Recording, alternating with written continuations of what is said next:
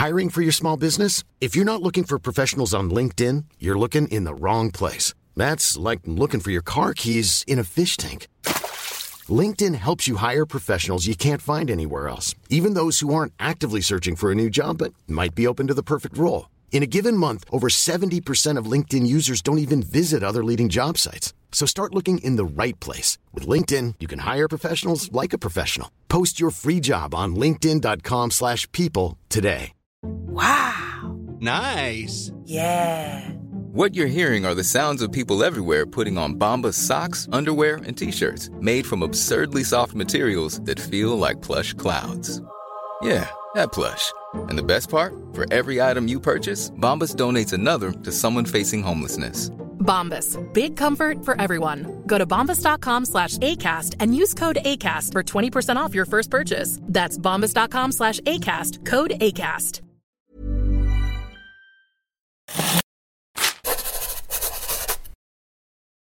Hey, welcome to More Core. I'm Scott Johnson, and today, like some other, I guess we've done this before, so this isn't anything new, but I wanted to talk about games that specifically are better than we all thought they were at the time. I'm going to use one as an example today, and that game is Rage 2. Do you remember Rage 2? It was a joint operation over there published by Bethesda Softworks. What did this come out in 2019? First-person shooter developed by Avalanche Studios. This was in conjunction with id Software, and was a follow-up to id's 2011 game Rage, which at the time was I remember Rage being a bigger deal than maybe it ended up being, like, just from a news perspective, because it felt like you always had John Carmack out there going, oh, this new engine and the things we're doing now, and you won't believe it or whatever. It felt like a big play at the time to try to reclaim some of what they had lost with the Unreal id Tech engine wars that preceded it. And I remember thinking, well, that's interesting, but the game itself, the game Rage, was not that great.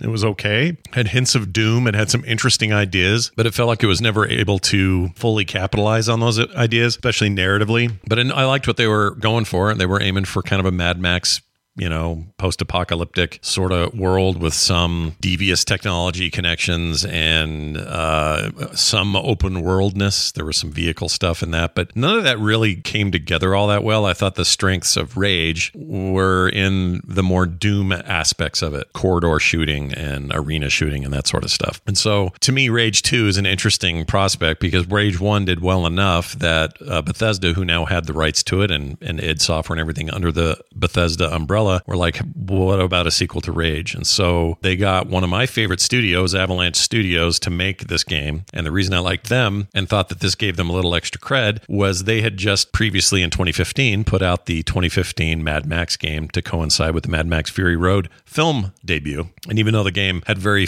little ties to the actual movie and characters and story, I loved it. It was one of my favorite open world games ever. And I beat it, and I still go back in there sometimes just to clear out little things here and there. It's as close to 100% as I'll ever get in a game. So I had a lot of high hopes for this. And even though I knew they were going to a first-person shooter format, and even though I knew that meant, kind of a change from what I was used to from Avalanche, I was okay with it because I knew they had the chops. Well, anyway, let's jump to 2019. The game comes out. I was super excited about it, and I played it, and I was disappointed. I tried not to listen to reviewers who also seemed to be, on the whole, not entirely. It had mixed results, mixed reviews. Most people are like, the shooting's amazing. Not since Doom 2016 have we had shooting this good. Too bad the open world is so bleak and there's not a lot to do there. Or the story doesn't hold up as well as the shooting. The shooting always took front and center. And sure enough, after playing a bit of it back then, the shooting was amazing. But I kind of bought into the anti-hype of the game was only good at that part and everything else was a little half-baked. And I did that without exploring too much of the game to make that determination. You know how you do this sometimes? Reviewers say stuff. You hear things on the internet.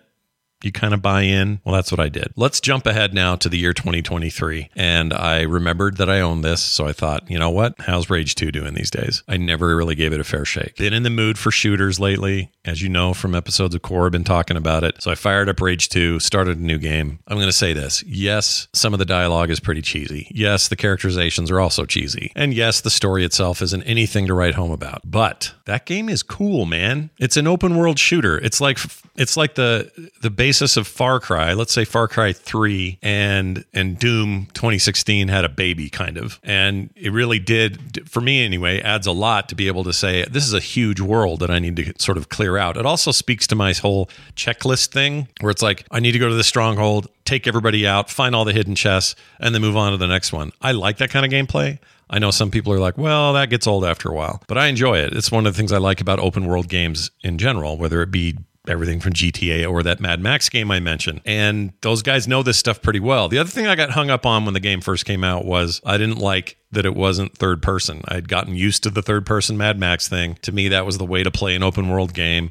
First person perspective. For whatever reason, me and it weren't getting along then. I don't know. I just kind of shut it down and said, I wish this was third person kind of. But I've come around on that a lot. And part of that is to the fault or to the credit of Cyberpunk 2077, which is a really nice reminder that you can have really good shooting and movement and immersive world stuff happening regardless of what perspective you give the player. And first person is great, and especially when it comes to shooting. So I guess what I'm here to tell you today is that Rage 2 deserves a second look. Either get it on sale. If you already have it, go back and check it out. I'm having a really good time going from camp to camp, clearing stuff out, hopping in my car, a little bit of car combat on the way. I'm still even early in this playthrough. I think I'm almost to where I jumped out last time, but I think I'm going to keep going. It's scratching that itch. And so if you're like me and right now you're having a little bit of a first-person shooter itch where you've gone back to old stuff, playing some new stuff, trying everything in between, you might be like me and find yourself having a little more fun than you thought you would. I think Rage 2 is underrated. That's what I'm here to say. Underrated, undervalued. Give it a try. Rage 2,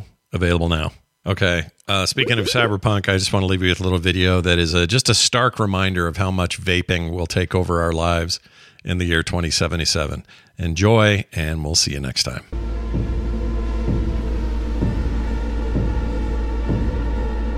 What you blowing?